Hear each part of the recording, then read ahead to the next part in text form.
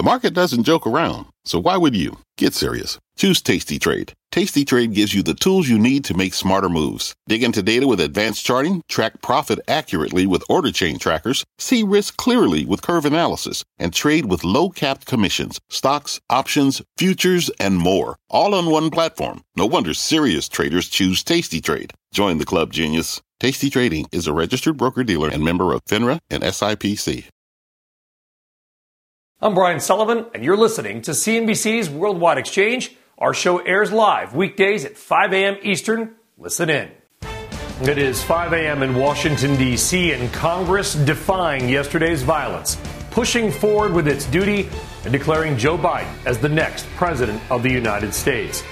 In a statement, President Trump pledging an orderly transition, but he is still facing widespread condemnation from global political and business leaders for inciting some of his followers to violently storm Capitol Hill. We are tracking the latest out of Washington and within the markets and have expert analysis to make sense of it all. It is Thursday, January 7th, and this is Worldwide Exchange. I'm Brian Sullivan, and thank you for joining us today on this difficult but new day for America, where at around 3:40 this morning, New York time, just under 90 minutes ago, Congress was able to complete its task, and Joe Biden has been rightfully certified as the next president of the United States. All right, welcome everybody. Let's get this now. Through all the incredible, terrible scenes yesterday, the stock market continued to make new highs, which may seem very difficult for some to understand on a number of different levels. But remember that markets primarily focus on what is likely going to happen in the future, not what is happening right now.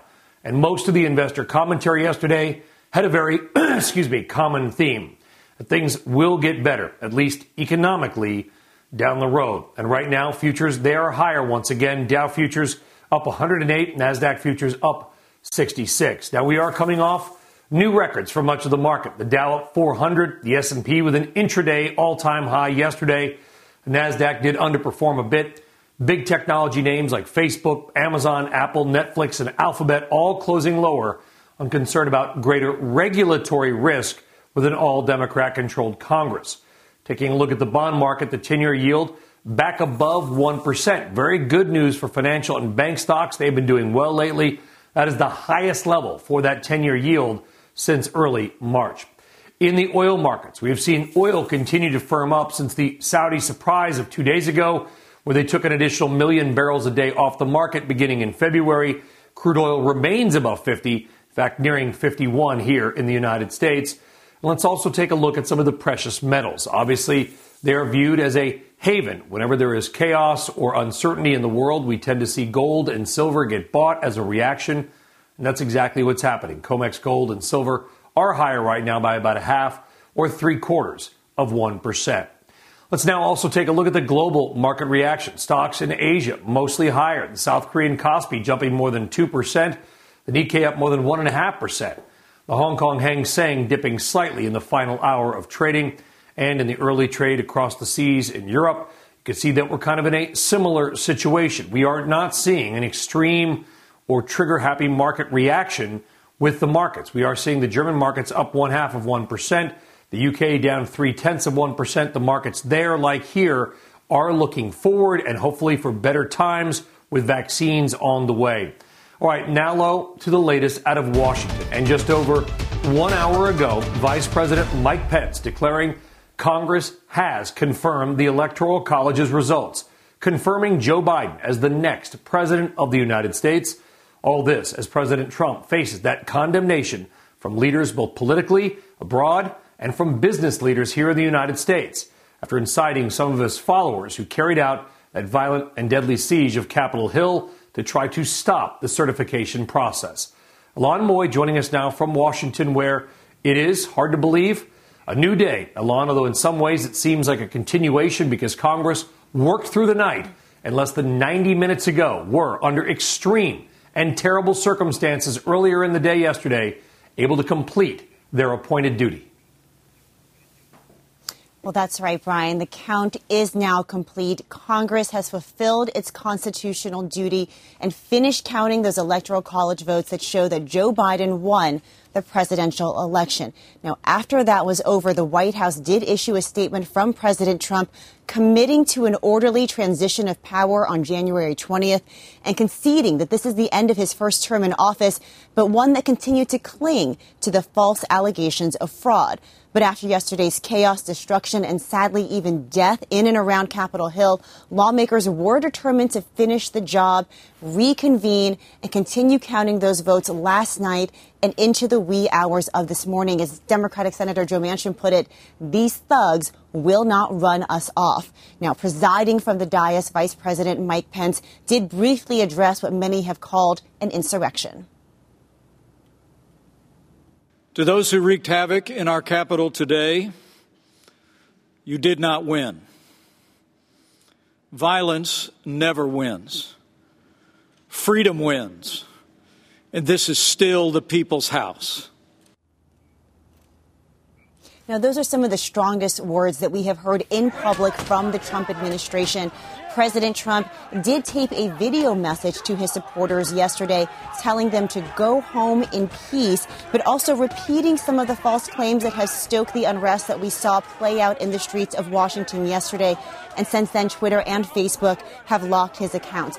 The political chaos, meanwhile, is ongoing. Two of the First Lady's senior aides have resigned. More than 100 Democrats have called for the president's removal from office in his final days, whether that is through impeachment, invoking the 25th Amendment, or some other means. And even within the White House, NBC News reports that there have been informal staff-level discussions about the 25th Amendment. But as of last night, those discussions and that proposal had not been brought up with the vice president, who would need to agree to that along with a majority of the cabinet.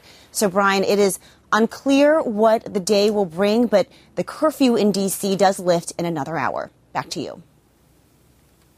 And is the curfew set for tonight as well, Alon, or is it just sort of a day by day? It was on from last night until this morning, and as of now, it will be off. What is the lockdown situation in D.C. around the Capitol like today?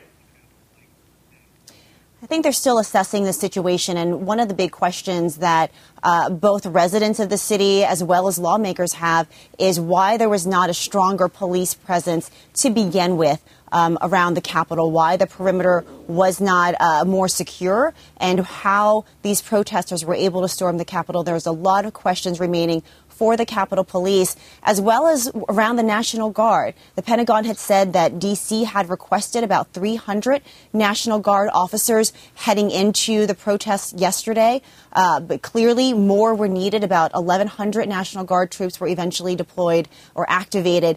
So questions around security of lawmakers as they continue to be in session and look forward to January 20th and the events on that day as well.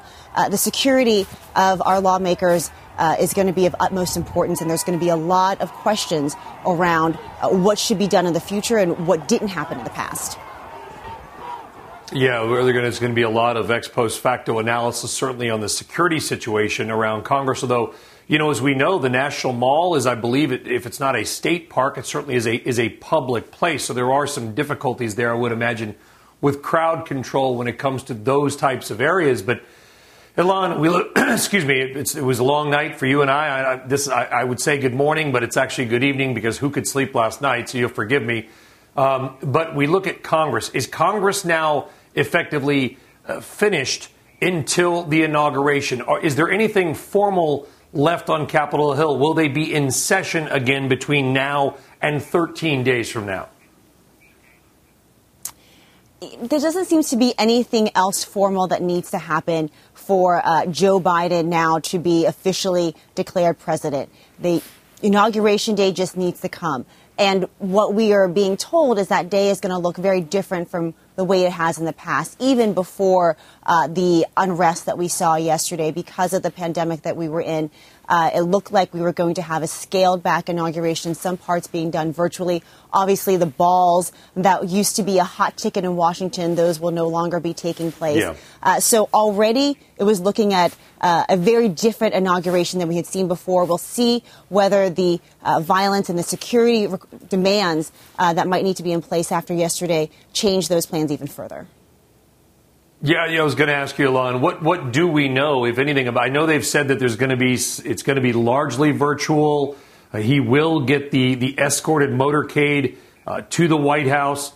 What do we know about the inauguration? I mean, right now, with 13 days to go, it does seem, especially with the pandemic raging, in peaks in many certain levels, that there would be anything in person at all. What do we know? Well, we don't know a whole lot, Brian, and those plans appear to be changing on a daily basis, and they could change again after yesterday as well. So we will continue to be in touch with the administration, the incoming administration, and let you know what we find out. But clearly, the security does need to be ramped up. Clearly, the incoming president has said that he wants to ensure that not just the physical demonstrations and violence we saw yesterday comes to an end, but that the rhetoric, the divisive rhetoric that led to some of that unrest, that also is a way to help heal the country. Alon Moy in Washington, D.C. Alon, thank you very much. Good morning. All right, let's get more now on the market and investment insight into all of what we saw yesterday. We're joined now by Keith Lerner. He is Chief Market Strategist at Truist. And Keith, thank you very much for joining us on this new day, a very difficult day, obviously, in America yesterday that continues today. But Congress was able to get its duty done. And I'm not going to put words into your mouth, certainly, but probably like you, I was getting a lot of commentary, texts, phone calls saying, how in the world can the stock market move higher when we are watching armed protesters, rioters, insurrectionists in many ways storm our nation's capital and our congressmen and women having to shelter in place and take cover? And the answer, as hard and crass as it may be, is multiple fold. I'm going to show you something I put up and tell me what you think. The idea is this: investors, they're going to look forward, not backward, and they see better times ahead. The pandemic will end with vaccines and herd immunity. The economy and earnings, they are on the mend after a terrible 2020. Fiscal and monetary policy, it remains extremely accommodative. And now, with the Democratic sweep, a larger stimulus certainly is likely. Is there anything on that or those words, Keith, that you would disagree with how we can square record market highs with armed riots on Capitol Hill? Well, first, good morning, Brian. Great to be with you again. I do agree with that general sense. I mean, this is a serious situation, but from a market standpoint, you have to ask yourself, what changes? Is Fed policy going to change? No. Is the fiscal stimulus going to change? Are we going to get checks in the mail to consumers in the near term? Yes. Are the profits moving higher? The answer is yes. And then you also think, what's the relative opportunity in the market side as well? And the big picture, too, from an economic standpoint is we're still in the early stages of an economic expansion. Economic expansions typically last about 5 years. We think this could even be longer, and we're only probably about 6 months into it. So, even though it's hard to look at, it does make sense from a purely a market perspective that it will look forward.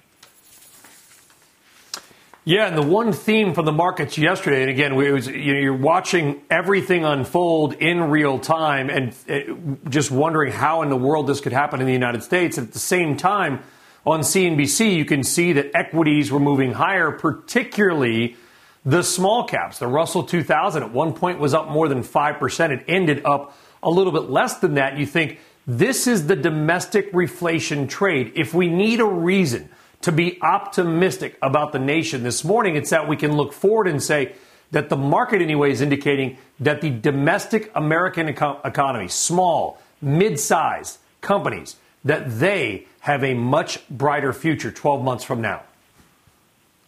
Yeah, that's absolutely right. We actually upgraded U.S. small caps back in November, and it's had a big run, but we're still very bullish on small caps. And we've been telling our clients, we think small caps is a better way to play the reflation trade relative to large value, relative to international.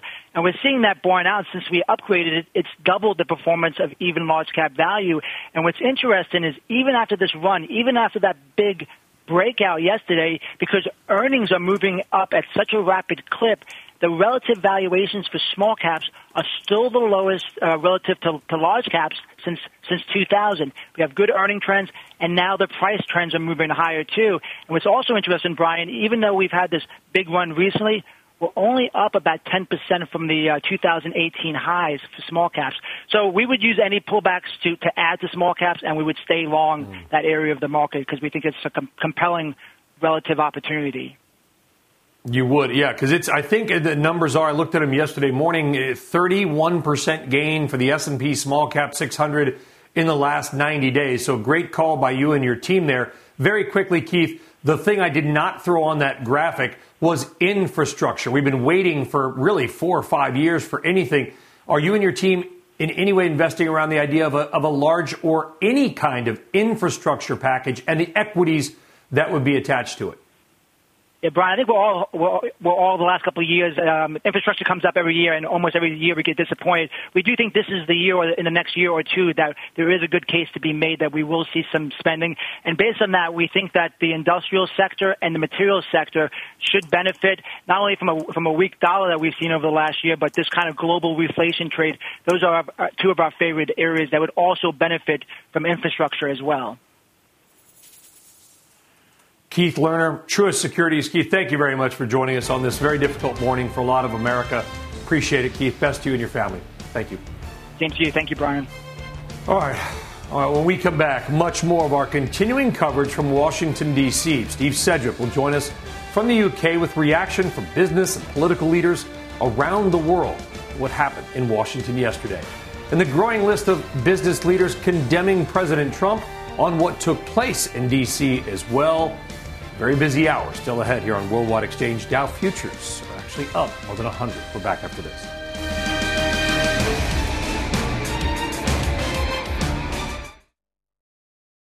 All right, welcome back to Worldwide Exchange on this Thursday morning. Let's get a look at futures. They are, like the markets yesterday, they are in the green. Dow futures up 120 points right now, as we just noted earlier. And if you're just joining us, the markets are looking forward to better days ahead. They're looking for the end of the pandemic, the vaccine rollout. They're looking for earnings and the economy to improve. They're looking for monetary and fiscal policy to remain accommodative. They're looking perhaps for a larger fiscal stimulus package, $2,000 checks per American family, perhaps also at an infrastructure package. Those are the reasons, and there are many of them, that we are seeing equities move higher despite the terrible scenes that we had in Washington yesterday. Let's take a look at some of the Dow's biggest gainers on the day. Walgreens, Boots Alliance, JP Morgan Chase, and American Express. Remember, as interest rates move higher, and they did, the 10-year above 1%, financials and bank stocks should benefit. That explains why JPM and Amex were higher as well. Apple and McDonald's also some of the gainers. In some of the S&P 500 companies included Tesla. A lot of talk about renewable energy now under a Democratic-controlled White House and Congress.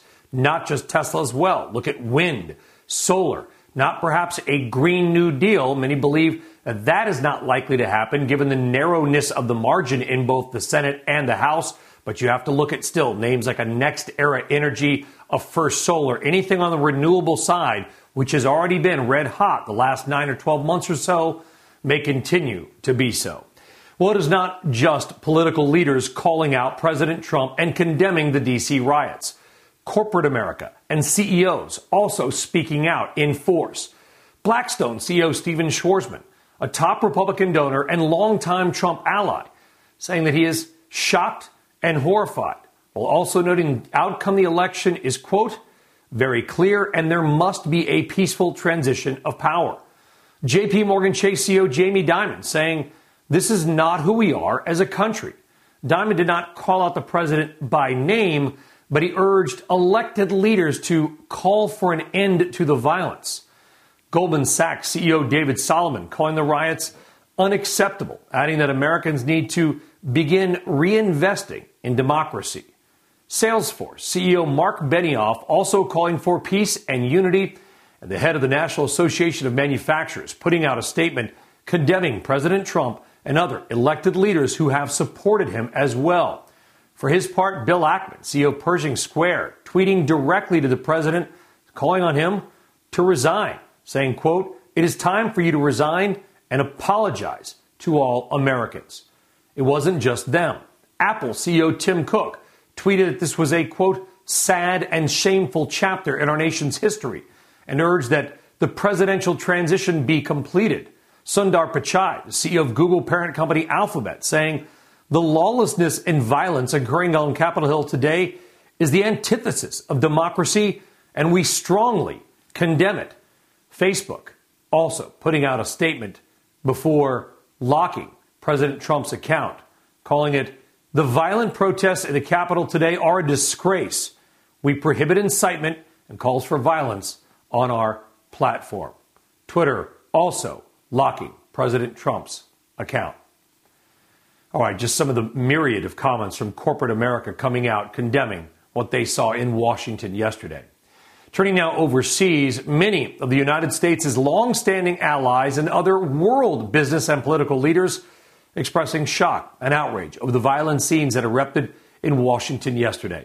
Let's go now to our colleague Stephen Sedgwick in London for much more. And Stephen, I was on with Jumana and Juliana and at the 4:30 a.m. Eastern Time hour, and I remarked that the history here is truly tragic. It was the first time that an armed group of individuals had broke into the Capitol since the War of 1812 in 1814. A terrible and truly remarkable statistic, and just how powerful and awful yesterday was for the country.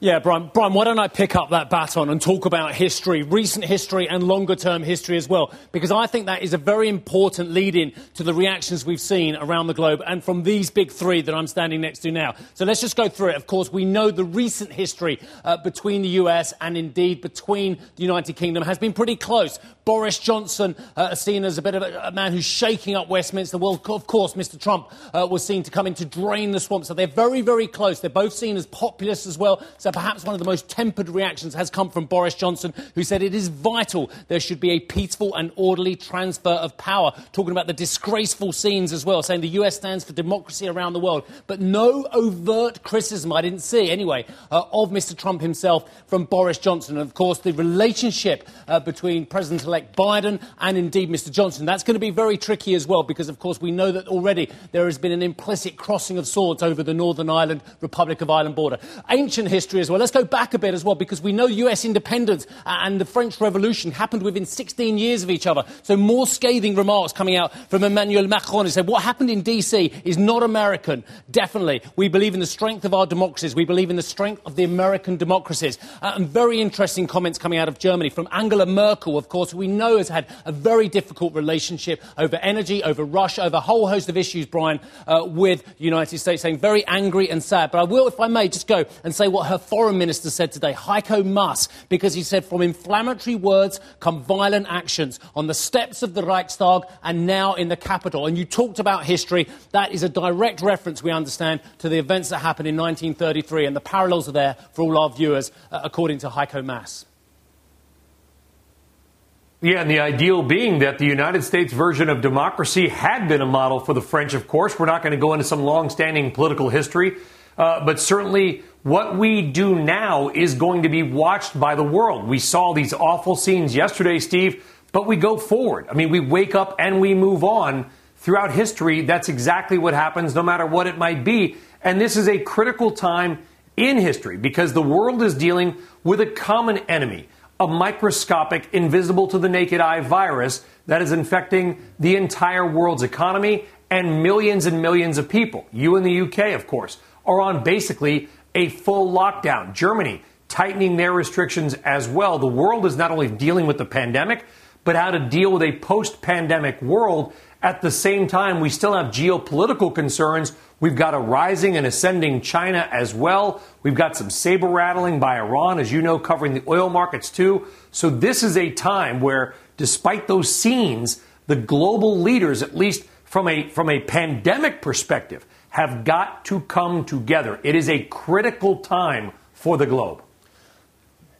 Brian, I'll come back to more recent history. 2009, I was here at London for the G20, and of course you'll remember Pittsburgh the same year as well. There was a global coming together to sort out a crisis, to throw billions of dollars at the situation as well. There has been no global coordination in this crisis led by the United States. That's not all the US's fault, but the US has to take its fair share of the responsibility. It is not just pandemic response. It is about the transatlantic alliance. It is about the future of these democratic institutions, supranational, such as NATO. Jens Stoltenberg's been talking as well. You talked about enemies of the West and potentially long-term adversaries as well on the geopolitical front as well. Well, dare I say it, Mr. Rouhani, who is the president of Iran, and you mentioned Iran there, has saying, well, this shows the failure of Western democracy. It talks about the fragility of Western democracy. And so, of course, it's a message potentially to the enemies of the West and the enemies of the United States and Europe as well. I would correct the Iranian leader. Protesting yesterday was not protesting. That was rioting largely. Protesting is the hallmark of democracy, the ability to speak your mind. But it does not mean you can storm the nation's capital with guns and threaten people's lives. And indeed, a woman did lose her life, certainly, as well. But where we go now will be what is watched, certainly, by the world as well. And we do remember Pittsburgh, and we do remember the G20 as well. Stephen Sedgwick with a great look there at the global market reaction. Steve, thank you very much. All right, still on deck. We're going to get a check of the morning's other top stories, and there are those, including Bitcoin. It continues its run, climbing to new heights. 37,000 was surpassed, breaking all records. It now has a $1 trillion valuation. Dow futures up 100. We are back right after this.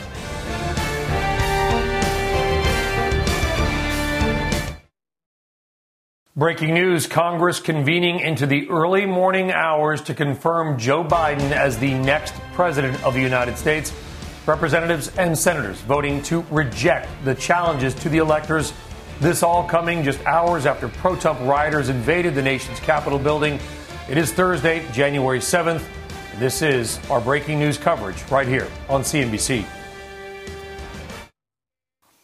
All right, welcome back, and good Thursday morning, everybody. I am Brian Sullivan. Thank you very much for joining us here on CNBC. Well, through all the incredible and terrible scenes yesterday, the stock market continued to make new highs, which I know on many levels seems difficult to understand, but remember that markets and economies primarily focus on what is likely going to happen in the future, not what is happening right before our eyes. And most of the investor commentary yesterday that came out last night had a very common theme, that things will get better, at least economically in many ways down the road. And we are seeing that reflected in stock futures right now. Markets at new records yesterday, Dow futures up 90 points right now. The S&P hitting a new intraday all-time high as well. One group that did not do as well yesterday was big technology. Facebook, Amazon, Apple, Netflix, and Alphabet, they all closed down. Again, markets looking forward, and what they see is concerned about perhaps greater regulatory risk in an all-Democratic Congress, as well as regulatory risk in the European Union as well. We did see bonds and yields move higher. The 10-year yield holding above 1%. That is its highest level since March. That would be good news to big banks and financials. Why names like Goldman Sachs, American Express, JP Morgan did well yesterday. Watch the small and regional banks too. If interest rates, against seemingly all odds, do on the bond market continue to move higher, we could see financials continue to outperform. Oil also moving higher as well. Again, we're looking forward, not at what we saw yesterday. And what we see is 1 million extra barrels a day coming off the market, courtesy of Saudi Arabia's surprise at the last OPEC meeting, as well as the idea that, yes, the vaccines, while maybe frustrating in the slowness of the rollout, are coming. The American economy looks brighter down the road, and we will be taking to the road and the air a lot more in the spring, summer, and fall. Oil prices are higher again. And when we do get nervous, when things happen, we tend to take safe havens in equity markets. And that has occurred not only in precious metals with gold and silver, but also to Bitcoin. Bitcoin, an inflation hedge, a hedge against a weaker dollar, a hedge in many people's ways against unrest, and Bitcoin hitting $37,000. And with that move higher, Bitcoin's valuation is now more than $1 trillion not including all the other cryptos that are out there as well. All right, a lot of things happening in the markets, but let's now get back to your top story. And Washington, D.C., where there might actually be some senators and congresspeople still on Capitol Hill because they only certified the election a little under 2 hours ago, about 3:40 Eastern time this morning. The question now is what now? Alon Moy back with us with the very latest and the road ahead. Alon. Well, Brian, President Trump has now publicly committed to an orderly transition of power on January 20th, when Joe Biden will be sworn in as the next president of the United States. Now, the White House issued a statement early this morning after Congress completed counting those electoral college votes that showed that Biden won the election. Trump conceded that this is the end of his term in office, but he also clung to false allegations of fraud. Now, after yesterday's chaos and destruction and even death in Washington, lawmakers were determined to finish the job, to reconvene and finish counting those votes. Last night, Vice President Mike Pence, presiding from the dais, said that violence never wins, freedom wins, while Democrats called for an end to the division. Enough, my beloved colleagues. It is time for America to heal. It is time for our families and communities to come together.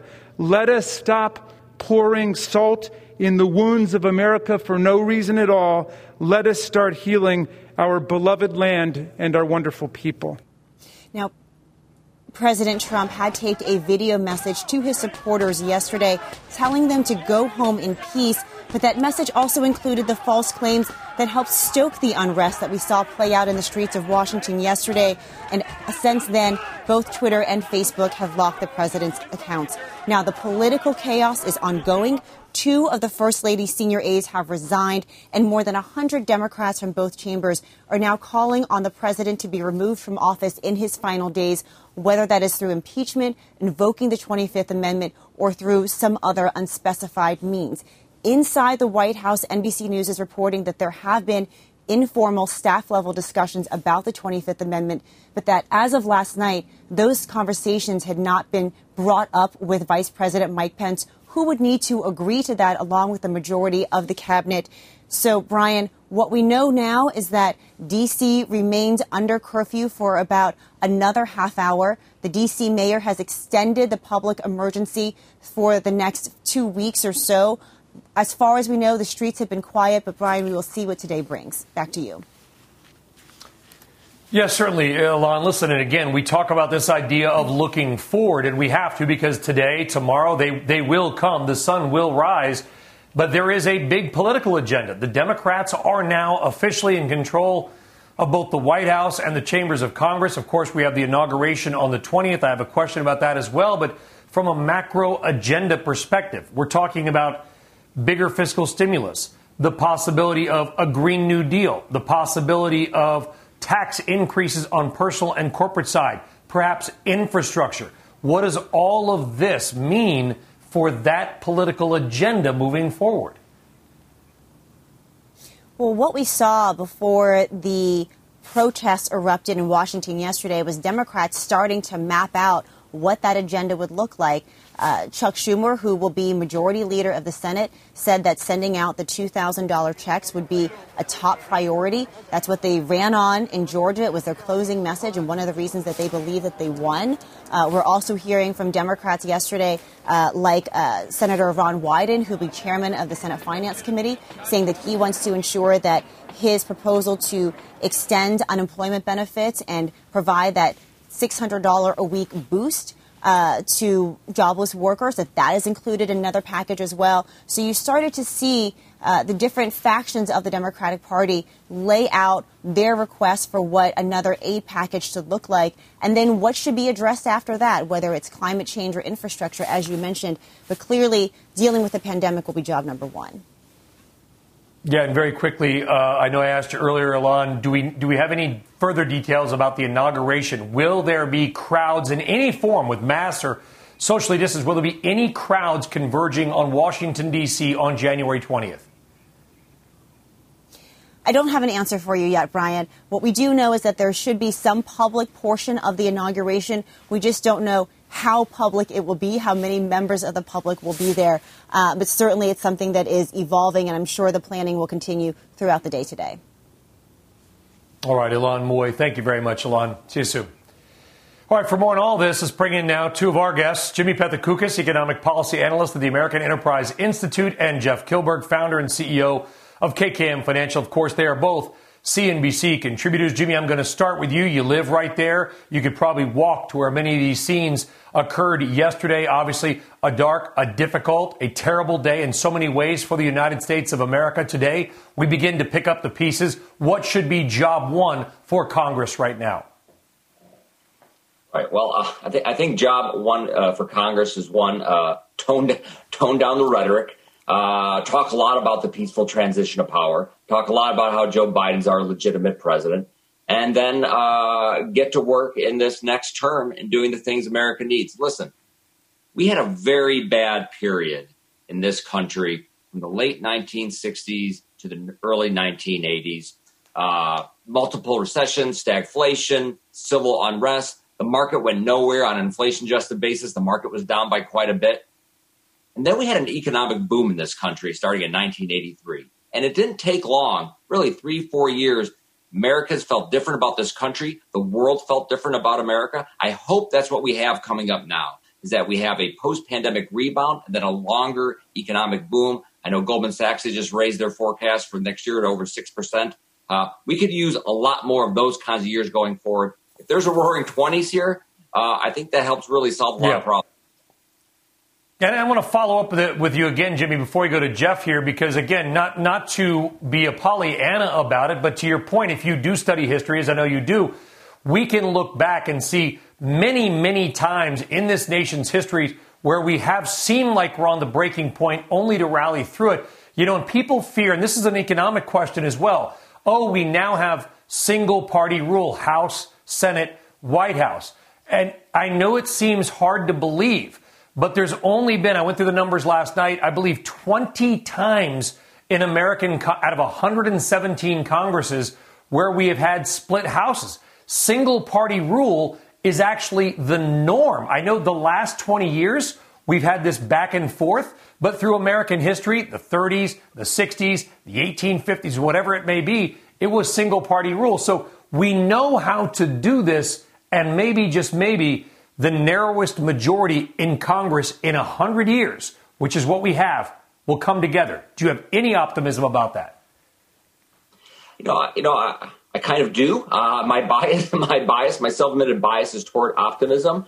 But the median senators are going to be people like Joe Manchin and Mark Kelly, the two Arizona senators. So, I think that provides, a glimmer of hope that I think actual real things can happen. I think there's an understanding that we need things to happen, whether it's infrastructure, whether it's, more science investment.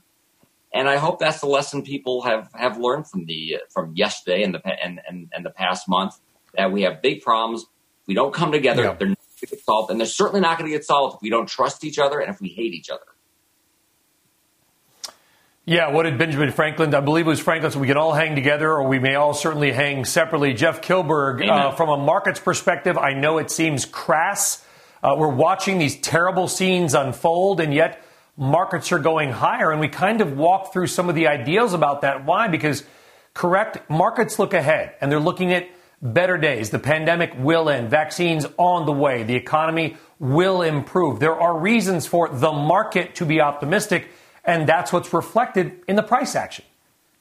You're right, Sully. And the stock market is a forward pricing mechanism. Despite the disgraceful chaos that we had to witness yesterday out of D.C., the market was able to hurdle that. It was really representative in the VIX. The VIX never got above 25. So the fear factor, the fear gauge that we like to look at, didn't really resonate or spill into the stock market. And yes, you're right. We saw a lot of buyers and hope and optimism that this infrastructure, that additional stimulus, that this additional engine in the oil for the Democrats moving forward is going to allow a lot more spending, a lot more infrastructure. And that was the real message. So I think the stock market, despite the chaos, the stock market really looks forward to what we are foreseeing. And look at clean energy. We look at the ETF PBW. Had a sensational year in 2020. It was up yet again yesterday. We talked about infrastructure plays. Look at Cleveland Cliffs. Some of these names that really hadn't seen a lot of love in the last couple of years really moved higher, and I think that's representative of what the future looks like. And that's the takeaway. The stock market isn't overlooking, isn't diminishing the disgraceful chaos that transpired. What it's looking forward to is what we can do as a country moving forward, and that's really exciting, Sully, as an investor. Yeah, and if you need a reason to feel good, too, about it, is that the Russell 2000, which, small cap stocks that have basically 0% of their revenues done internationally, that is a domestic play, Jeff, right? Those are companies that are based in America, that mostly build their or sell their stuff in America to Americans. And that index went up nearly 5% at one point yesterday, closed just beneath that. The market is suggesting that the domestic reflation trade, the economy, whether it's that roaring 20s, which hopefully will have a better end, Jimmy, this time, that's going to happen, in 9, 12 months and in 2022. Correct, Jeff?